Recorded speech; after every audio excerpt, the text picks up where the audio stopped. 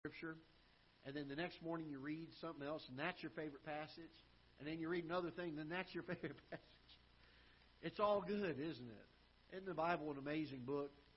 I'll tell you, if man could have written it from his own ideas, he would never have written a book like this, for one. But I don't think he ever would have been able to do a book like this. This is an eternal book, and it has such wonderful truths in it that encourage us along the way. And I love the 91st Psalm, and I want us to take a few moments to look. And I'll be brief tonight. I'm not feeling real well, so I'm going to share just a few thoughts with you from this particular psalm. And we'll read it in its entirety, and then we'll take a look at several of the verses. He that dwelleth in the secret place of the Most High shall abide under the shadow of the Almighty. I will say of the Lord, He is my refuge and my fortress, my God, in Him will I trust. Surely He shall deliver thee from the snare of the fowler, and from the noisome pestilence. He shall cover thee with His feathers, and under His wings shalt thou trust. His truth shall be thy shield and buckler.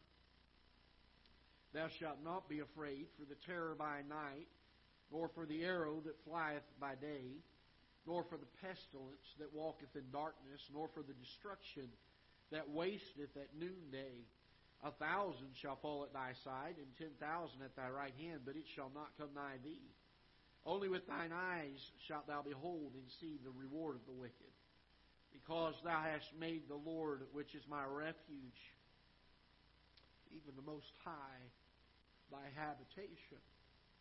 There shall no evil befall thee, neither shall any plague come nigh thy dwelling, for He shall give His angels charge over thee, to keep thee in all thy ways. They shall bear thee up in their hands, lest thou dash thy foot against a stone. Thou shalt tread upon the lion and adder, the young lion and the dragon shalt thou trample under feet.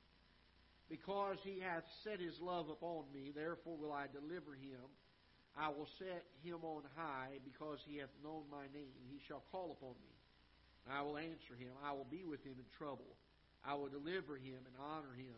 With long life will I satisfy him and show him my salvation. What a wonderful psalm this is. There are certain promises that are given, and especially towards the first part of this psalm. As we get towards the end of it, I believe that there are even pictures here of some things regarding our precious Savior, and some things that God gives us there as well.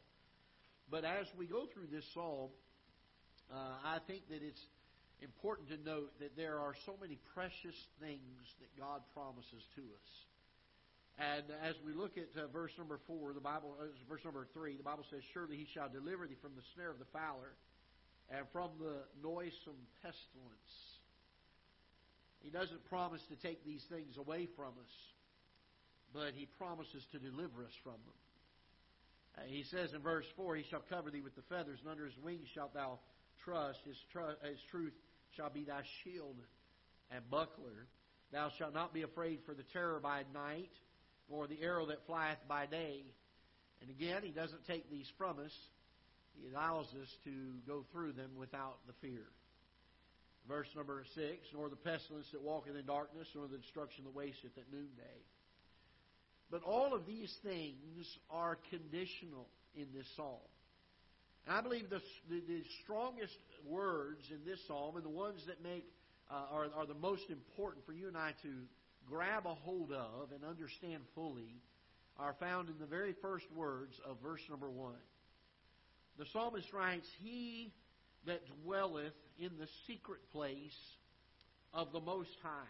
Now, I want to stop for a moment and address this for a few moments. There's a few thoughts here regarding this. First of all, understand that the word secret here is not used in a sense of something that God tries to hide and we have to try to find it. But it is really more in reference to something that is not of common experience. This is something that doesn't commonly happen. Although this is the desire of God that it would, this is something that is beyond the average. This is not just the mundane or the casual Christianity or walk with God. But there is something distinct about what the Bible refers to here as the secret place. This is an uncommon place. It's a place that is not commonly sought after or dwelt in. I heard, I think it was Charles Spurgeon, I was reading some comments he had on this a few weeks ago, and I think he was the one that made the reference to a picture of the Old Testament tabernacle. And he said those that were in the outer court never got to experience what those who got to go into the most holy of places got to experience. It was not the common place, but it was the place that was closer to the presence of God.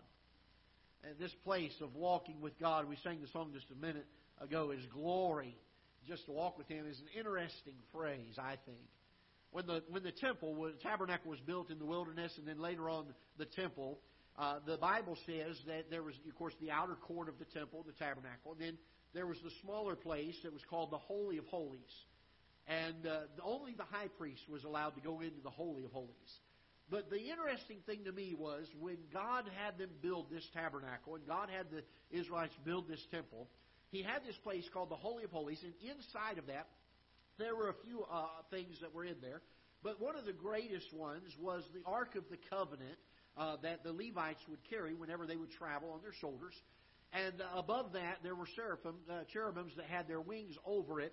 And they referred to that as the mercy seat. This is the place where when the priest would walk in with the blood that had been sacrificed for atonement, he would go in and he would sprinkle that blood on that mercy seat, and their sins would be covered for another year. I'm thankful when Jesus came, He was the perfect lamb, and we don't have to make those sacrifices anymore. The Bible says He died once for all. He doesn't have to keep dying again. He doesn't have to keep experiencing the pain again. He died once for all. He put that blood on the mercy seat, and it was perfect blood. And it now covers our sin. It now redeems us. And so this was a special place, this place. And so when this place was built, and they had the curtains that covered it, and they put the Ark of the Covenant in there, and they dedicated the temple and the tabernacle, and then later on the temple, in each of the occurrences, and then when they rebuilt the temple again in the book of Haggai, you'll find that in each of the occurrences, when it was dedicated, the presence of God came and filled the temple. In fact, in the book of Haggai, because there was a rebuilding of the temple that had been destroyed, and there was nothing in comparison to what Solomon's temple that he had built was like. It was a good temple, but it didn't compare. It was smaller, and people griped about that and said, "Oh, this temple isn't as good." And God spoke to him and said, "Listen, you keep right on going. Don't be discouraged by this, because I'm going to fill my house with my glory, and the glory of this house is going to be greater than that one of the first." And the thing that made the temple of God so special was the presence of God and the glory of God in it. The place of holiness, the Holy of Holies, the holiest of all, had the very presence of God in it. And the Bible says that it was filled with the light of His glory. The Bible refers to it, the word is used, that it was the Shekinah glory. I think that was a Hebrew word, if I'm not mistaken, to try to describe that this was a holiness and a glory that shone in this place. And this was God's way of having His presence among His people. And the closer that a man got to the presence of God, the more uncommon that place became. It wasn't something that was reached oftentimes, but it was done once a year by the high priest. Jesus died on the cross, and the day that He died, the Bible says that veil that used to separate the outer court from the Holy of Holies, the Bible says that veil was rent in two. And now man has access to God. We can come right into His presence. But the psalmist said there's a uniqueness to this coming into God's presence. Some of us walk with God. Some of us spend time with the Lord. But where are we dwelling? Are we dwelling in the secret place, the place of uncommon dwelling with God? Where there's a closeness with Him? I wrote down this as I was studying for this note. I wrote down this: the greater our closeness with God is, the greater these promises that God gives to us are. We all like to walk with God. We like to spend time reading our Bible. We like to spend time in prayer. But you ever known those times in your life where there was just a special season of that? Where we just hungered and thirsted for God's Word more? We would come into the prayer time, and it was so sweet, wasn't it? Those times where we'd get there, and the clock didn't matter anymore. The time didn't matter. We didn't want to leave that place. The sweetness. The songwriter wrote a number of years ago in our hymnal, we sing it sometimes. Sweet hour of prayer. Sweet hour of prayer that draws me from a world of care, and bids me at my Father's throne make all my wants and wishes known. In seasons of distress and grief, my soul has often found relief, and oft escaped the tempter's snare by Thy return, sweet hour of prayer. I wonder how often our walk with God becomes common. We leave the secret place. We leave that level of uncommon relationship with God, the sweetness of it. Notice what the psalmist says here in verse number 1. These promises that he's getting ready to tell of are for the person that's described here as he that what? Dwelleth. He that dwelleth. I wrote down a note here. We began trusting in God. Let's continue in it. We began walking with God. Let's continue in it. I believe that God's desire for us, the whole reason that He sent His Son to this earth to die on the cross, was so that you and I could be reconciled to Him. That we could have that fellowship and that communion again. Not just in this life, but for all of eternity. His desire is to be with us. His desire is to walk with us. You know, the Bible tells us that when God created Adam and Eve in the Garden of Eden, one of the great things that God did back then was He came and He walked with Adam and Eve in the garden in the cool of the day. God's desire is to fellowship with His creation. He desires to do this, and the only hindrance to that is us. It certainly is not Him. He has done everything to reach out and to make a way for you and I to come to Him.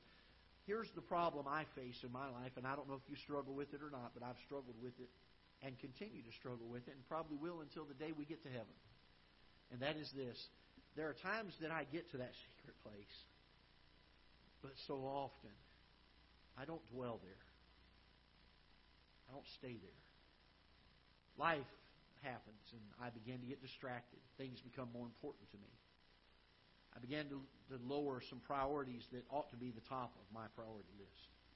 And I began to allow other things to take its place. And the psalmist said, He that dwelleth. He didn't say he that visiteth. But he that dwelleth in the secret place. Not a place that God's trying to hide from us. No, on the contrary, He longs for us to be there. But a place that we don't commonly get to. It's not something that is looked around and most people experience this. This is an uncommon relationship with God. He says this in verse 1, He that dwelleth in the secret place of the Most High shall abide under the shadow of the Almighty. You see the words dwelleth. If you're in the habit of underlining, you ought to write that word, underline that word dwelleth, and emphasize that as you read this. That I believe God's will is for us to walk in that place all the time. Not just visit it once in a while. Not just have periods in our lives of revival, but to live a revived life, to dwell there. He goes on in verse number 1, and if you will, underline this word, abide. Not only do we set up our dwelling there, but we stay there. We abide there. We abide under the shadow of the Almighty. The psalmist writes, I will say of the Lord, and I love this in verse number 2, and this thought struck me as I was reading this.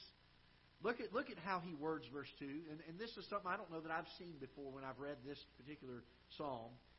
But it says, I will say of the, look at the capital L and the capital O, the capital R, the capital D. This is an expression of God Himself, of God Almighty. And this is an acknowledgement of the psalmist that He is the King of all kings, the Lord of all lords. He is God Almighty. He is Jehovah. He is the one that is the creator of the universe. And he says this, I will say of the Lord, He, look at the word here, is, not going to be, but is my refuge, my fortress, my God.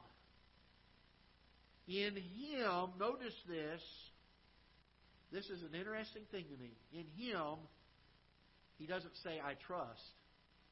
He said, in Him will I trust. Wait a minute, David. You're saying that He is already your God. He's already this refuge, this fortress. You don't have to tell us that you're going to follow Him. You're already doing it. I think there's something to be learned here. And that is this. The psalmist knew that secret place could be departed from. It's one thing to trust the Lord today, to hold Him as your fortress today, and your high tower today. But what about tomorrow? I don't know that I've ever seen that in verse number 2, the way that was worded. His trust was already in the Lord, but he said, not only am I trusting Him, I'm going to continue to. Oh, it'd be a wonderful thing if you and I could make that decision, to purpose in our hearts. I'm not just going to be trusting Him today. I'm going to go ahead and trust Him the rest of my life. I'm going to do it from here further on out into the future. I'm just going to keep on trusting Him. There's a wonderful truth found in verse number 2, just in those little words. Not only was the psalmist already trusting God, but he says, I will trust in Him. Surely, I love that word, don't you? This is something that you can take to the bank. This is something that is secure. This is something that is true. This is something that is secure. This is something that is, and here's the Bible word they use here, this is something that is sure. You can mark it down. It will happen. Surely He shall deliver thee from the snare of the fowler, from the noisome pestilence. He shall cover thee with His feathers, and under His wings shalt thou trust. I wrote down a few things here. The greater our closeness with God, the greater comfort that He gives. We're under the shadow of His wings. But we've got to abide in the shadow, in the secret place of the Most High. If we're going to have these promises, we've got to dwell there. We've got to abide there. And we get this place of a greater closeness with God. That's why I believe that the Christian life is a continuous journey of drawing closer to Him each and every day. When I wake up tomorrow, my desire ought to be, Lord, I want to love You more today than I ever have in my life. I don't want to look back and look at a day in my past that I've ever loved You more than I love You today. Because I want my love to grow for Him every day. I want to draw closer to Him every day. I want to have more of a desire to walk with Him every day. Why? Because the closer I get to Him, the more He comforts. The closer I get to Him, I wrote down this, the greater the closeness, the greater my confidence in serving Him. You ever notice the boldness that comes as you get closer to the Lord? It's amazing to watch. Some of us look back to a year, 2, 3, 4 years ago, 5 years ago, and we thought, I never would have told anybody about the Lord then, but now I just have opportunities and want to tell people about Him all the time. Why? Because our confidence grew. We began to dwell in the secret place. And the greater our closeness to God became, the closer we drew to His presence. The longer we dwelt in that presence, the more our relationship grew. The greater our comfort, the greater our confidence, the greater our courage. Notice he says in verse number 5, thou shalt not be afraid.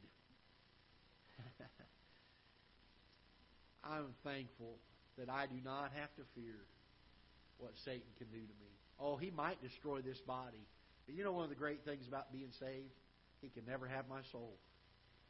While they may conquer this physical flesh, they can never conquer my spirit. There's something new inside of me. The Holy Spirit of God that made me new and a new person, a new man, all things created new. And I'll tell you what, that's something Satan can't get his hands on. I'm thankful. I don't have to fear those things. The greater our closeness with God, the greater God's deliverance from Satan and from sin. Thou shalt not be afraid for the terror by day, nor the arrow that flieth by day, or terror by night, nor the arrow that flieth by day, nor the pestilence that walketh in darkness, nor for the destruction that wasteth at noonday. You know, you look at those times of days, and it's pretty much, there's trouble on every hand, isn't there? Yet when we draw close to the dwelling in the secret place, that fear seems to wane. A songwriter wrote this years ago. Turn your eyes upon Jesus. Look full in His wonderful face. The things of earth will grow strangely dim in the light of His glory and His grace. What was the songwriter saying? He was saying, the closer I get to God, the more I don't worry about the things of this world.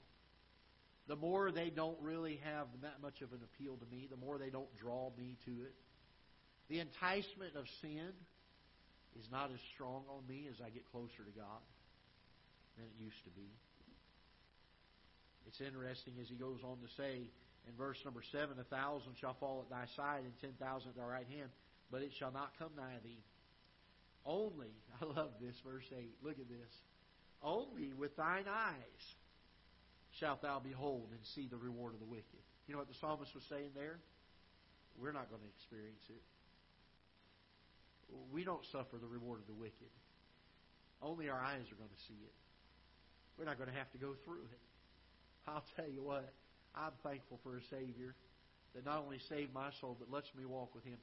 And by the way, all of these things are conditional to dwelling in the secret place of the Most High. That unusual, that uncommon presence of God. That time where we hunger and thirst for Him more than we have at other times. The shadow of the Almighty removes the gloom of the night. Temptations that Satan gives, the arrows, the fiery darts that Satan sends our way. I wrote down some notes here. God quenches those. God allows us to live above our fear in the most pestilent of places. Isn't that a wonderful thing? This world is getting worse and worse. By the way, it shouldn't surprise us. Now, it can grieve us. We can certainly be saddened by it, and we ought to be. We ought to be praying for it. But the Bible already told us that the world's going to wax worse and worse. We ought not be surprised by it.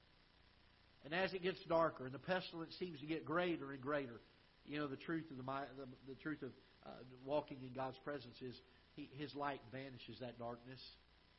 It kind of puts that away from us. And while we may be in the world, we're not of it. We're not of it.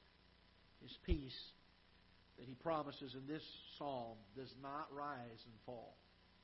It does not ebb and flow, but it is a constant.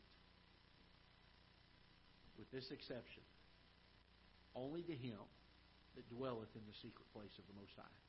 If all we do is visit there occasionally, these promises are going to rise and fall. God's peace will be there one day and not another. We'll worry and become anxious until we draw close to Him again. And dwell in the secret place of the Most High and abide under the shadow of the Almighty. This is a place God intends for us to live. Not visit, not just have times in our life where we get there. There are so many things that God teaches us along the way that He longs for us to know. The Bible tells us that the Word of God is given to us, and it is profitable for doctrine, for reproof, for correction, and then I love this, and instruction in righteousness. The Bible talks about the fact that the Holy Spirit of God is our teacher that brings us to Christ, that teaches us the truth of this wonderful book. And I think it'd be a wonderful thing if you and I, we're here in a few weeks, Lord willing, we're going to start a branch of a Bible Institute that Brother Tully has, and we're going to start that here at Ketha Heights and allow people to take some Bible college level credits and training and learn some things from the Bible. And I'm thankful that we get to have the opportunity to go to a school like that. But what a school it is when we let God do the teaching. Can you imagine sitting at the feet of Jesus in His presence? This world teaches us an awful lot of things. Sometimes things we don't want to know. We're in it, we see it, it's around us, it goes in our eyes, it goes in our ears, and we learn of it. Oh, that we would draw to that secret place. That unusual presence of God in our life. And sit down there, and dwell there, and abide there, so that God could teach us in all truth. Wouldn't that be a wonderful place to live? I'm not saying there wouldn't be some valleys in our lives. He doesn't promise to keep these things from happening to us. He does promise to deliver us from them. He does promise to give us strength and victory over them. But oh, what a joy that is. I think it would be a wonderful thing if you and I could learn to make our habitation, the place where we live, the place where we dwell, to make it in the secret place, this uncommon place. The place that, for whatever reason, does not get visited as often as it should. Oh, that we could dwell there. You ever get to that place where you just hunger and thirst for the Lord? I'll tell you, there's times in my life, and I've been there before, and I've talked with some of you, and I know you all have shared, many of you have shared times where you've said, you know, I'm in a dark place right now. I read the Bible, and I don't seem to get much from it. I pray, and I don't seem to get much from it. Then there are other times where it's so sweet you feel like you can just reach out and hug God's neck. And I'm not trying to be sacrilegious. You just feel like He's that close, and you don't want to leave there. You're there in His presence. You think, Lord, there is no place in this world right now that I'd rather be than right here with You. That's the secret place. The psalmist said, "He that dwelleth in the secret place of the Most High shall abide under the shadow of the Almighty." I think all of these promises God gives in this psalm are things that we desire to have in our lives. And we can have them. We can ever get to the place where we can learn to dwell in the secret place of the Most High. I think there's something that has to happen in order for you and I to do that. Our faith in everything that God does. That everything that God does is good and it's right. Has to be paramount in our lives. It's interesting for me. The Bible talks about the fact that His way is perfect. But so often we get ourselves in the way and we say, Lord, I can do it my way. You ever done that? The other day I was trying to help Jonathan do something, and on the computer, and I said, we were working on it. He said, "Here, Dad, I can get it." I said, "No, let me show you, because I know how to do this. Let me show you." "Oh, Dad, let me do it. I can do it. I can do it. Let me here." And he pushed me over out of the way, and he put his hand on the keyboard and the mouse, and he sat there for the next few minutes trying to do it. Finally, when he gave up in frustration, I said, "No, let me show you how to do it." And I thought of that when I was reading these verses. Why is it that we do this so often to God? If I want to live in His presence and closeness with Him, then I've got to say, Lord, I'm trusting You that everything You do in my life is always good and it is always right. And so I'm going to seek after that. When we begin to get our way, His presence begins to dwindle. We start drawing further away from Him. If we're going to dwell in the secret place, folks, we've got to come to a place where we put our faith in the fact that everything that God does, everything that He does in our life is for our good and for His glory. It's always good, and it is always right. The Bible says it this way: His way is perfect. It's perfect. We've got to learn to trust that. We know it up here. I don't think there's a word I said tonight that we didn't already know. But you know, the growth of the Christian life is not in learning something new. It's It's in doing and practicing the truth that we already know. We know so much of God's Word and so much of His truth and do so little of it. I hope we can learn to dwell in the secret place. I hope that will encourage you. I was reading through some of the Psalms this week, and that one really just, I got to verse 2 and saw some things there. I thought, boy, this is exciting. I like this. And just wanted to share a few thoughts that were a help and a blessing to my heart this week. And I'll be real frank with you, convicting. They were very convicting. And I hope we can learn to dwell there. All right, let's take a few moments for prayer requests, and we'll have our prayer time, and then we'll be dismissed. Ms. Kim?